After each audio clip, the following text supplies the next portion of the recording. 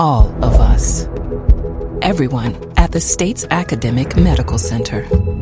All working together to deliver complete care now and for generations to come. All over the state, including hospital and clinic locations from the Delta to the Gulf Coast. All for one reason. You, the University of Mississippi Medical Center. All for your health. This is an MPB Think Radio podcast. To hear previous shows, visit mpbonline.org or download the MPB Public Radio app to listen on your iPhone or Android phone on demand. Deep South Dining is the show all about the culture of Southern flavor, from fried chicken and collard greens to shrimp and grits and a glass of sweet tea. Subscribe now to the podcast using any podcast app or download our MPB Public Media app.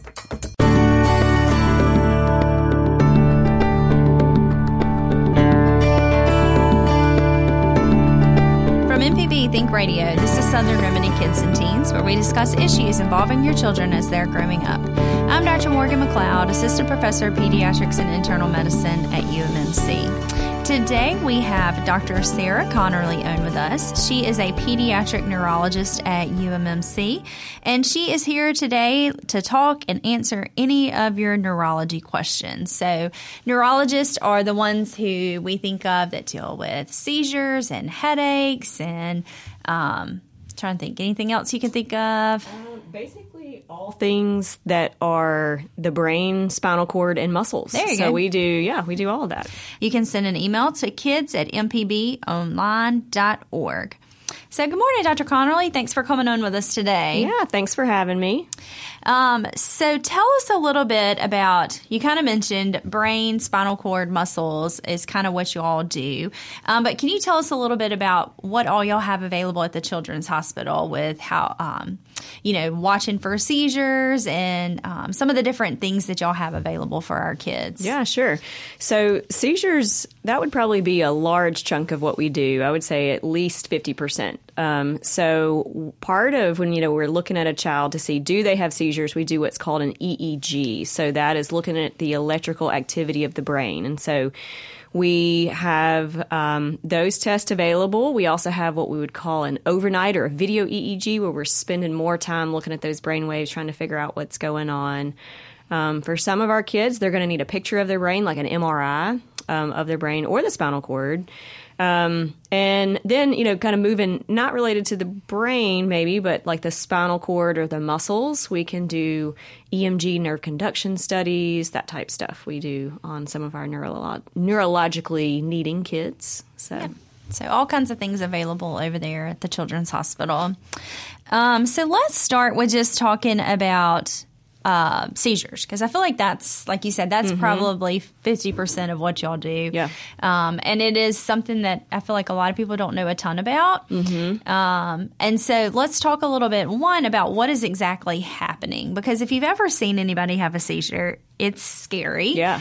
And you just want to make them stop, but you can't. You can't. We tell parents, you cannot make it stop. Right. And so it's really terrifying as a parent. So or even if you're no matter who it is, whenever you said, I can still remember the first time I saw anybody have a seizure. I was at basketball camp. I was in I think junior high or something, and we went to Delta State for basketball camp, and we were literally walking from the cafeteria back to the gym, and a girl just fell out in the street. And thankfully her friends knew what to do. But as a little 7th grader, I just saw this girl in the street having a seizure. It was terrifying. Yeah. So I mean, if you see that and kind of explain what is happening with that. And then maybe let's talk a little bit about what you can do if you see somebody having a seizure, because you may be on an airplane and somebody falls out with a seizure. So what can you do? Yeah. So a seizure, so what's happening when you see someone having a seizure, it's electrical activity in the brain has changed. So it means that, your brain should be kind of trucking along, doing, quote, normal, electricity. But then suddenly it kind of becomes this chaos. So all this crazy electricity happening. And so then that is what causes the shaking or jerking all over, in seizures that look like that. But they can look like just staring, So I think people commonly, when they think in their mind, what does a seizure look like, they imagine what you saw of someone. Shaking. Yeah, someone fell and then they, shook and jerk and eyes rolled back, all that. But seizures can look like, just staring. It could look like eyes getting stuck in one direction. It could look like stiffening just on one side of the body. Or it could just be that person is really confused and they're not kind of acting the way that they normally would. So that's a good point, because especially in like little babies, they're not usually the ones that do like the full shaking kind of thing. That's usually more kind of weird eye movements and things like that. So young babies, just because their neurologic system is so immature, it hasn't developed yet, they don't have the real capabilities, neurologically speaking, of having a full, what we would describe as a generalized tonic-clonic seizure. So that's the shaking and jerking all over. So baby seizure can look really subtle. So, if you ever see someone having a seizure, whether it be on the airplane, at the Kroger, or in your living room, so the first thing to remember is that, you really just need to protect that person, so protect them from getting hurt. So we would say if they are, let's say, sitting at the dinner table or on the couch, to put them on a surface where they couldn't fall and hurt themselves, roll them onto their side, the left side, if you remember, and that just has to do with kind of your stomach. And then just support them. You could cradle their head, but don't hold them down. You will not be able to stop it by just, holding their arms or legs down. And do not put anything in the mouth. You cannot swallow your tongue. It is firmly rooted to the back of your throat. And they can break off a spoon, a finger, anything that you put in the mouth. The jaw is very strong. So don't put anything in there, please.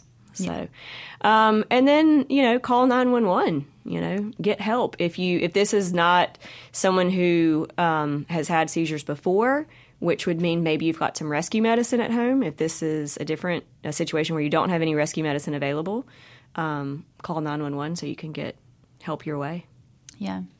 And most seizures, for the most part, I feel like are pretty short. They are. Even in people who have true seizure disorders, for the most part, they're not going to last more than a couple of minutes. Right. That couple of minutes feels like 15 minutes when you're in the middle of it. Yep. Yeah. So, the brain is wired really to stop seizing by 5 minutes, and often seizures are going to, on average, stop within 2 to 3 minutes. So you're exactly right. Most seizures are going to stop on their own. The ones, and even when we talk about rescue medicine, we would advise parents or caregivers that we don't give that medication until it's been 5 minutes, So it feels like an eternity if you're watching your child or, someone you love have a seizure. And I'm sure it does too, even if it's a stranger at the Kroger. But especially when it's your own child, it's probably one of the most terrifying things you can watch happen because there's a loss of control, that you feel, of course. So. Yeah. But and if it's a first time seizure, we would, recommend getting evaluated, so whether that be if your pediatrician can get you in that day, or if we're not responding like we should, seeing somebody in the emergency room just to make sure that this seizure wasn't triggered by something serious going on. Yeah. So let's talk about febrile seizures, because I feel like, and that's a fever seizure, febrile fever. I feel like that's one that we see a lot in kids, and that doesn't always mean you're going to have seizures for the rest of your life. Right. But it's still scary, and a lot of times you do have more than one. Not always, but a lot of people do end up having more than one. And so let's talk a little bit about that. And do you always have to go be evaluated for those too? So if you could kind of explain some of that to us. That's a good point. So febrile seizures, that would be it's a certain age that we need to be to kind of call it that. So we would say 6 months to 6 years, but for the most part, a 5-year-old shouldn't be having a febrile seizure for the very first time. It tends to be, most common age is 1.5 to 2 to when someone might have their first one. But it is going to be, the fever shooting up really fast. It doesn't mean you have to have a 105 fever. You could still just have a 101 fever. It's just that it shot up really fast. And so in those kids, they're having a seizure, usually generalized tonic-clonic seizures, so shaking, jerking all over. So it's going to be that. And then when it's over, they touch them and they realize, oh my goodness, they're burning up. They have fever. And in that situation, we would more say if it's just one, it stopped by itself, and they're otherwise kind of coming back around, then, we need to figure out why you have fever. But you certainly could do that with your pediatrician. If we ever have more than one febrile seizure in a 24-hour period, that's a situation of, or if it lasts longer than that 5 minutes, then we need to be seen in the emergency room. And then the risk of recurrence, if you have one febrile seizure, your risk of having a second one is about 50-50, kind of depending on which study you look at. But definitely when you have a second one, it's more, statistically speaking, you have a higher chance to have a third one. But it doesn't necessarily mean that you're going to. Yeah. And I think that's a common misconception, too, about you were mentioning, it's the rise in the temperature and how quickly it rises. Because a lot of people will be like, oh, her temp is 103. I'm worried she's going to have a seizure. Right, yeah. So it's not, once they get there to those high temperatures, I mean, unless it gets crazy high, like above 105, where the body starts shutting down, per se. But usually just like a 102, 103, once they're there, they're typically not going to seize at that point. Correct. Obviously, you want to bring their fever down to make them more comfortable, but they're probably not going to seize at that point. Right. Most of the time when people, I feel like, have a febrile seizure, the parents don't know they have a fever until after the seizure's over. Yeah. So I feel like that's just kind of like a misconception, I mean, people they see the high fever and they're like, oh, I don't want them to have a seizure. Right. But at that point, they're probably already. Yeah, the risk is over. The risk is over. Yep.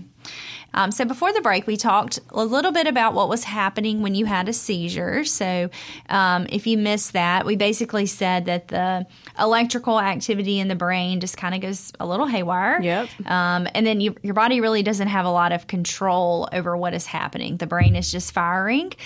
Typically only lasts for a couple of minutes. Usually shouldn't last more than 5 minutes. But definitely if it's your first seizure, we recommend going to be evaluated, either in the ER or by your pediatrician or physician. And that, we're talking about kids here too, but especially in adults as well. I'll throw that caveat in there. A first-time seizure in an adult most definitely needs to be evaluated, and probably in the ER. Yeah. There's just for, I know we have a lot of adult listeners out there. And since I do take care of adults as well, I just wanted to throw that out there. And then we talked about febrile seizures or fever seizures, which are seizures that happen as the temperature rises very quickly and causes your child to have a fever. And those are a little bit different, and they don't always mean that you're going to have seizures for the rest of your life. Actually, I don't know what, 70, 80, maybe even more, 90% don't have seizures for the rest of their life. Yeah. So if you look at children that have febrile seizures, the increased risk they have over the general population. So that would mean a child who never had a febrile seizure. The increased risk for seizures without fever only goes up by 1 to 2%. Okay. So it's very minimal. Yeah. So, yeah. Yeah. So way even more than I had said. Yeah. So very unlikely that you will have seizures into adulthood. But let's talk about people who actually do have seizures, throughout childhood and sometimes even into adulthood. What can you define? Epilepsy is kind of the seizure disorder term that we use. So can you kind of define what that is for everybody? Yeah, so the definition of epilepsy would be having at least 2 unprovoked seizures. So that means you had, 2 seizures without fever or without being whacked in the head, or something else that maybe is triggering that seizure. A lot of people ask me, when I'm seeing them for seizures and, they've had a couple seizures, without fever, they have an abnormal EEG, that's that abnormal electricity, when we're looking at the brain. And I'll say that, well, we have a seizure disorder, we're starting seizure medication, and they'll ask, is this epilepsy? And it's the same thing, tomato, seizure disorder and epilepsy. When we use that term seizure disorder, it basically is meaning the same thing. But saying epilepsy does not necessarily imply that this child will continue to have seizures as an adult. Some children do outgrow seizures. And that's even true if that label of epilepsy is given. But you have to have at least 2 unprovoked seizures, or you've had an unprovoked seizure and we have significant evidence, I guess maybe I'll phrase it that way, that you're going to have another one, like that EEG being abnormal. Right. Okay, say your child has had 2 seizures, and you're now seeing the neurologist. When do you start medication? And if your child has to be put on a medicine for seizures, will they always be on a medicine for seizures? Yeah. So we kind of would tell everyone that everybody gets 1 seizure. So if you've had 1 seizure without fever, and you're otherwise okay, we kind of leave it alone. We probably would get an EEG with that first seizure if it was without fever, just to make sure that it's normal. And if that electricity is normal, then we would just leave it alone, not start seizure medication. If you have a second seizure, though, again, then we've met that diagnostic criteria for epilepsy. So once we've had 2 seizures that are not provoked, if they were within a short enough time frame, meaning you had 1 seizure, then 5 years later you had another seizure, maybe that doesn't count. But if you've had 2 seizures, at that point we would start talking about seizure medication. The other place where we might would be if we've had 1 seizure and then again we got that EEG and we have a lot of what we say seizure potentials on there, so we have a lot of abnormal electricity. That tells me if I don't start seizure medication, this patient's going to have another seizure, and so we'd like to prevent that. We take seizures in 2-year periods of time. So we start the clock when we start seizure medication. We start that clock from your last seizure, and so we treat for 2 years. And at the end of that 2-year period, we would repeat that EEG and see, is it normal now? And if it is, typically we gradually reduce your medication until you can come off of it. So. Yeah. And not nice, I guess, but it is kind of convenient, I guess would be a word to use, is in pediatrics, all of our dosing is weight-based. Right. And in pediatrics, our patients are constantly growing. They are. So a lot of times as our kids grow, they kind of outgrow their dose. And so over time, you can kind of see how they're going to do, right? Which is great if they do wonderful, if they do well and don't have any more seizures. But then sometimes we'll have patients that have a seizure, and then you look and you're like, oh, well, they've outgrown their dose, so we need to make those adjustments too. So, so if you're one that if your kid or grandchild has a lot of frequent seizures, then it may be worthwhile to make sure that you're keeping a check on their weight and talking to their doctor about, adjusting their medicine. So it's kind of nice in a way and convenient, but then it also can be very detrimental to some of our kids who do have frequent seizures. Yeah. So it definitely is and I'm sure, I guess y'all get into that with adults too, but yes, children by nature will be growing. Yeah. And so sometimes we will adjust that dose for weight, especially if they've had a really large, growth spurt. We might go ahead and adjust it because, especially maybe let's say you've only been on it for 6 months and you have a big growth spurt. We would go ahead and adjust that a little bit just because we know we still have 1.5 years left, on it. But often they kind of self-wean a little bit as they naturally grow, especially the young kids. Yeah. So before we move into headaches, just really quick, we talked about how we recheck every 2 years to see if they could potentially come off their medicines. Would you say majority of people do come off their medicines, or is it kind of 50-50? Or I would probably say 50-50. And there's a lot of things that go into that, like how old were you when you started it? Do we have other risk factors for seizures, meaning like were you born premature? Do other family members have seizures? Those 2 things might increase the likelihood that you're not going to be able to come off your seizure medication.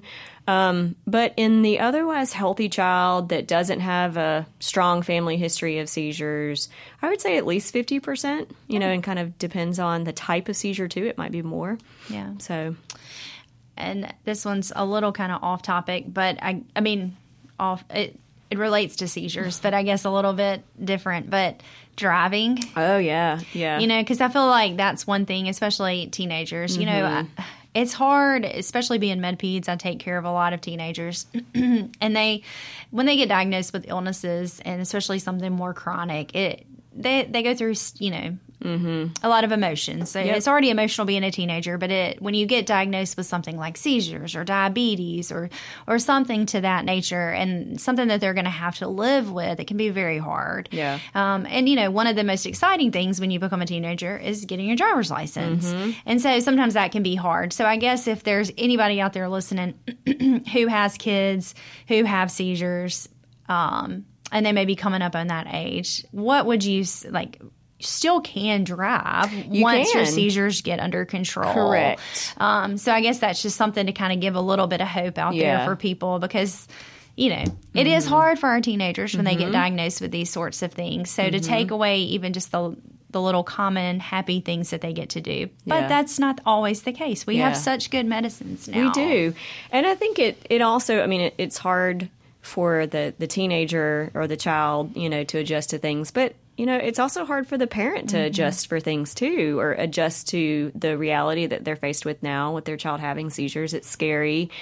I often get asked the question of, probably more often when the child is really young, like 6, 7, 8 years old, like, will he be able to drive? Like, Mom, we're a long time away from that, but they're still worried about what will my child's future look like. Yeah, because you just want your kid to have a normal childhood. And so it varies state to state, as far as the legal answer. But in Mississippi, you have to be 6 months seizure free to drive. Some states it does go up to a year, but in Mississippi, it is 6 months. So, as long as if your seizures are under good control, then absolutely we can still have a, quote, normal teenage life, adult life, in that respect. Yeah. So I think that's, reassuring. I just kind of wanted to throw that out there because, you don't ever want to take away those kind of things if you don't have to. And fortunately, we don't have to do that much anymore. And most of our kids with seizures, you don't even know, you know, unless it's a very severe. And a lot of times those have underlying genetic problems and other issues as well. But majority of our kids with just a seizure disorder, you would never even know. Right. You really wouldn't unless, you see their medicine cabinet or ask the mom about it.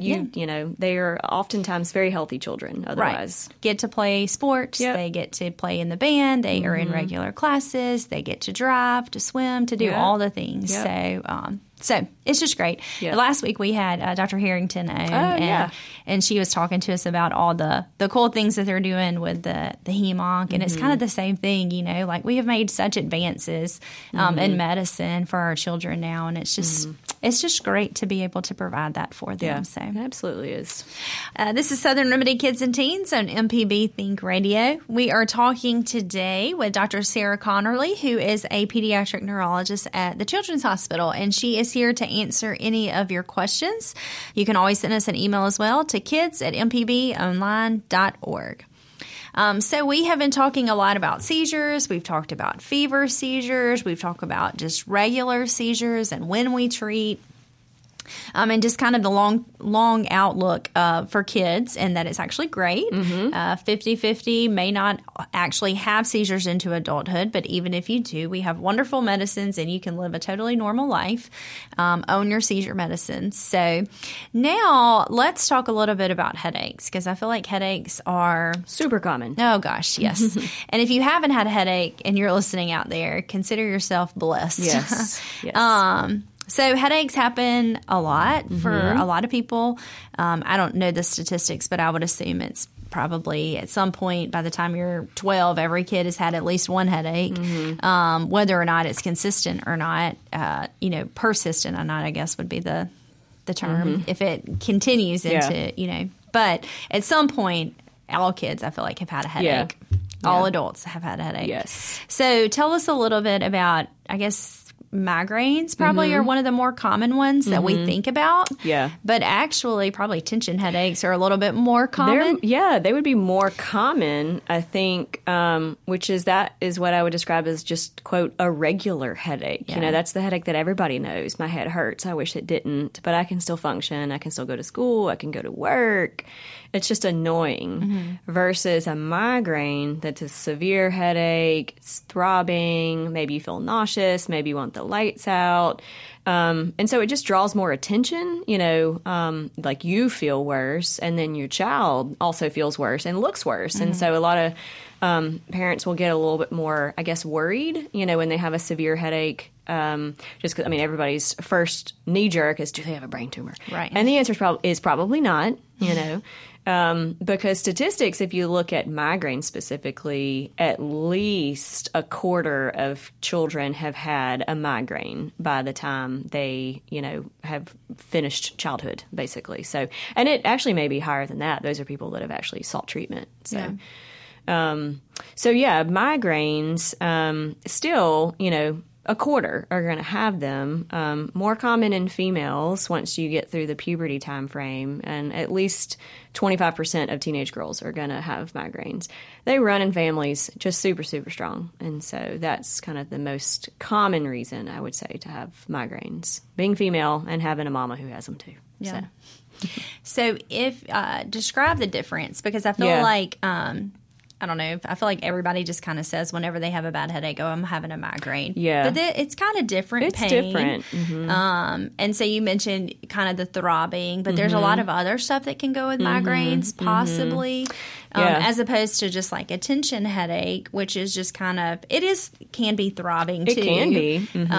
But it's usually more kind of generalized or at the back of the head, as opposed to a migraine, which is a little bit different. So if you wouldn't mind kind of explaining the difference in pain and some of like the associated symptoms that you can have with migraines. Yeah, so migraines, the pain tends to be more in the front of the head. For adults, it often is on one side of the head. And then in teenagers, it may be on one side of the head. Younger kids, they may just kind of point to the front of their head just because it's also hard for them to kind of localize where does that pain hurt. But it does, to have diagnostic criteria for migraines, it does have to either be throbbing or pulsatile as opposed to just kind of that dull, squeezing type headache. It also, the pain gets worse whenever you do something. So if you are doing something exertional, so let's say you are trying to do basketball practice or t-ball. Like, we can't do that when we have a migraine. That makes it just excruciating. The kids, like I said, will be nauseous. They may vomit.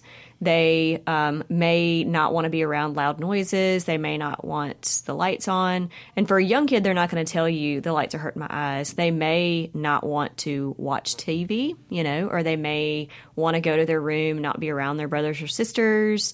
So that's kind of how that can look like. And then they just kind of look ill, With migraines, you can also have some other neurologic stuff happening. Like, you can have blurred vision. You can be seeing spots in your vision. You could lose your vision. You can have numbness, weakness of an arm and leg. Kind of other stuff can happen when you have a migraine, and that is not going to happen when you have a regular tension headache. Yeah. So. And the vision changes with a migraine are pretty terrifying, speaking from personal experience. Yes. And that, of course, if you're having something new, a new neurologic change, and you are losing all vision, please seek emergency care. Yes, but if this is what always happens with your migraines, then that's just part of your migraine. Yeah. So, a tension headache can be severe, and you can be hurting really bad, but it's not that pulsatile. A lot of times they'll look kind of pale. Parents will just say he didn't look himself. It looks different. Yeah. So let's talk about what you can do if your child has a headache. Well, I guess first, before we do that, when should a parent be worried and when should they seek care? Because kids complain all the time. Yeah. And so when can you decide when is something concerning versus when does my kid just not want to go to school or would rather just be able to, sit inside and watch TV instead of go outside? So when should a parent be concerned? And then we can kind of move into like what can they do at home for the headaches? I think everybody knows their kid, and so I think if you recognize that he or she really does seem like they do not feel well, they are laying around, they're not acting like their usual self, then that may be more migraine as opposed to tension headache. Most kids with a migraine are not going to want to, for example, if they're staying home from school, sit on the couch and play video games or watch TV, because again, they have that what's called photophobia. The lights are bothering their eyes and making the headache worse. So, could it be more school avoidant behavior? Maybe, if we're otherwise kind of seeming like ourselves and still wanting to do the fun things, at home.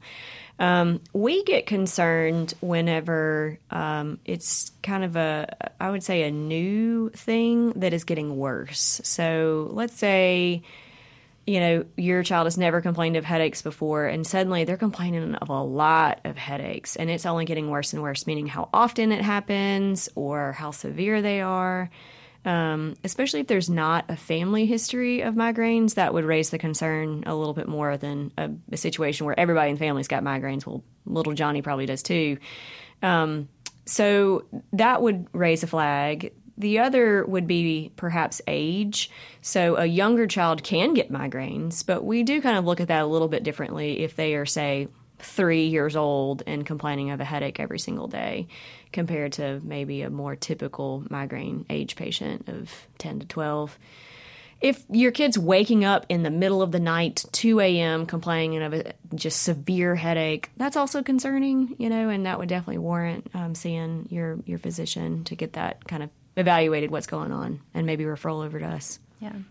And again, back to the adult hat for a little bit. We do recommend any adult with a new onset headaches. Correct. So you can get headaches like in August when it was a million degrees outside. Yep. I swear I had a headache like almost every day for that 2-week time span where it didn't get below 100 degrees outside. And that's because, it's hot outside. I wasn't probably drinking enough water, and I was kind of chronically dehydrated. And literally every single day I had a headache. But with rest and water, it got better. Right. And I had circumstances around it. So, but if you are a new adult, I would say 30 and older, and you get headaches and you've never really had headaches before and you're having headaches, you need to go get checked out and, just get your doctor to take a look at you, make sure they don't need to get any pictures or do any tests or anything like that. Most of the time, we don't need all of the tests. Most of the time, we don't need lab work. We don't need pictures of your head. We can help you with your headaches just based off of talking to you. But there are certain things that may raise our eyebrows a little bit and make us want to get a picture of your brain. So you want to make sure that you go talk to your doctor if you're, I would say, over 30 and older and starting to have new headaches. So just wanted to make sure we threw that out there. We have a caller, Rebecca. Good morning, Rebecca. What's going on? Good morning to you. How are y'all? Doing good. Thanks for calling. Thank you. No, I just wanted to make a comment about how I'm so glad that taking care of headaches has advanced so much, because I started having to take Dilantin when I was in third grade and had to take it for 2 years, and that's not. I don't know whether I don't think that would be a common thing to take for headaches. No, it definitely wouldn't be. Yeah, not in this day and age. Yeah, but that was the only thing that they had back then to take, and it's like, it was. But I'm just so glad, that there's Imitrex and all these other medicines now that can help with that kind of thing. Yeah, there are a lot of. Not a lot, I guess, but there are some seizure medicines that we do. Dilantin is an old seizure medicine, if you're not familiar with that term. But it's an old seizure medicine that has potential for a lot of side effects. And so we don't use it that much anymore. There are still certain situations where we do. But there are a lot of overlap between seizure medicines and headache medicines. So, but just Dilantin, we don't really use that much. No. But, man, there's so many new headache medicines out there that are miracle workers, according to my patients. So especially for adults. Unfortunately, we can't quite use some of those for kids, but for adults, it's a great. It's much better than it used to be, for sure. So, well, and and the thing about it was, I realized that there was a lot of stress involved with this, because I took those headaches, and I had all those things you talked about. Photophobia and I couldn't, noises bothered me and all that kind of stuff. But once they got it under control, they were better. but I didn't have that kind of headache again until I was in graduate school. Oh, yeah. I mean, it was just... Stress there for sure. Yeah. Yeah. Mm-hmm. And that, stress, we talk about, what are the common triggers for headaches, all types, migraine or tension type. Stress is the number one trigger for sure. And closely followed by dehydration, like we kind of mentioned too. But stress, gosh, yes, that'll do it for most people. So, Well, thank you so much. Yeah, thanks for calling, Rebecca. We appreciate it. So speaking of stress, I haven't had migraines since I was in college. Yeah, so stress. That's when I had my little bout of migraines for a couple of years, and then I got better. And then pregnancy brought them out, and I actually had one during labor. Oh, wow. It was terrifying because I get the really bad vision changes too, and I could feel that coming on. But obviously, your body's under a lot of stress, and you don't really know what is normal and what's not abnormal. And so speaking of stress, that's what brought my migraines back on. Thankfully, I have not had one since then. But stress can tear the body up for sure, and bring on headaches is definitely one of the things. And we will go to John. He's got a question about where migraines come from. So what's going on, John? Hi, thanks for taking my call. I'm a retired science teacher, and I've always had an interest in the central nervous system, and one of my favorite topics to teach my students. I always understood that the brain itself doesn't have pain receptors. Has that changed? Well, when we say you have a headache such as a migraine, I know that the brain does identify the location of pain from receptors throughout the body. But when you're talking about a migraine itself, where is it arising from? Is it the scalp, or is it somewhere else? That always puzzled me. Yeah. So, it's a great question. That short answer, we don't have a solid answer for kind of why are migraines happening, and there's not a specific location as to where it's coming from. You can have a migraine that's triggered by, let's say, scalp irritation or, kind of that referred pain from the scalp. But when we talk about where or how does this migraine cascade happen, it's kind of a neuronal depolarization and kind of some other things going on there. We used to think that migraines were a blood vessel problem as far as you were having constriction of the blood vessels in the brain, and then they would dilate, and maybe some of that was causing the pain that people were feeling, especially since it was kind of pulsatile. And that's kind of been largely disproven. But there's really not, we don't have like I said, a location in the brain that it's coming from. We know that the specific chemical substance P is, involved in the kind of pain pathway with migraines. But yeah, we kind of, short answer, don't have an answer for that, with migraines. So. Yeah. Well, listen, I'm not a neurologist, nor am I a researcher, but I do like working on puzzles. And sure. Basically, I think that if we can't figure out something that is being added to the brain, or something that is over level in the brain that causes that. Maybe it's the absence of something. You have cleared up a lot from that, and this is kind of causing me to think and wonder, because somehow the brain is interpreting something that's gone awry within circuitry, and it's interpreting that as pain, and that pain is in the brain, and at least it is being. You can interpret that on an intellectual level as being located here or there, or maybe just generalized. I heard you mention earlier that you could have vision issues with that, and maybe auditory issues, whatever. So it seems like there's some type of generalized circuit breakdown, something that's causing that. I'm going to do some more reading into this and find out. Like I said, I am not a researcher, but there are a lot of us out here that have ideas, and maybe researchers can take off with those ideas. But thanks for taking my call. Thanks. Absolutely. Thank you, John. Yeah, that's the tricky thing about migraines, and I think that's part of the reason why they've been harder to treat. Like our other caller mentioned, is because we don't exactly know everything about what's happening. It's and things like seizures, for example, comparing seizures to migraines, like in some ways it's easier to target, treating seizures because you can see, okay, this is what's happening in the brain. The electricity is changing right now. It's becoming chaos, and you can kind of get down more into, sometimes the cellular or receptor level, with seizures that is a little harder to do with migraines for sure, just because there's not a measurable test. Like we can't do a test to show you're having a migraine right now. For seizures, I can definitely do a test to say what you're having right now is a seizure or is not a seizure. Right, yeah. There's not, I feel like sometimes on an MRI you can see a few changes that could be associated with a migraine, but really there's not much that's going to show you.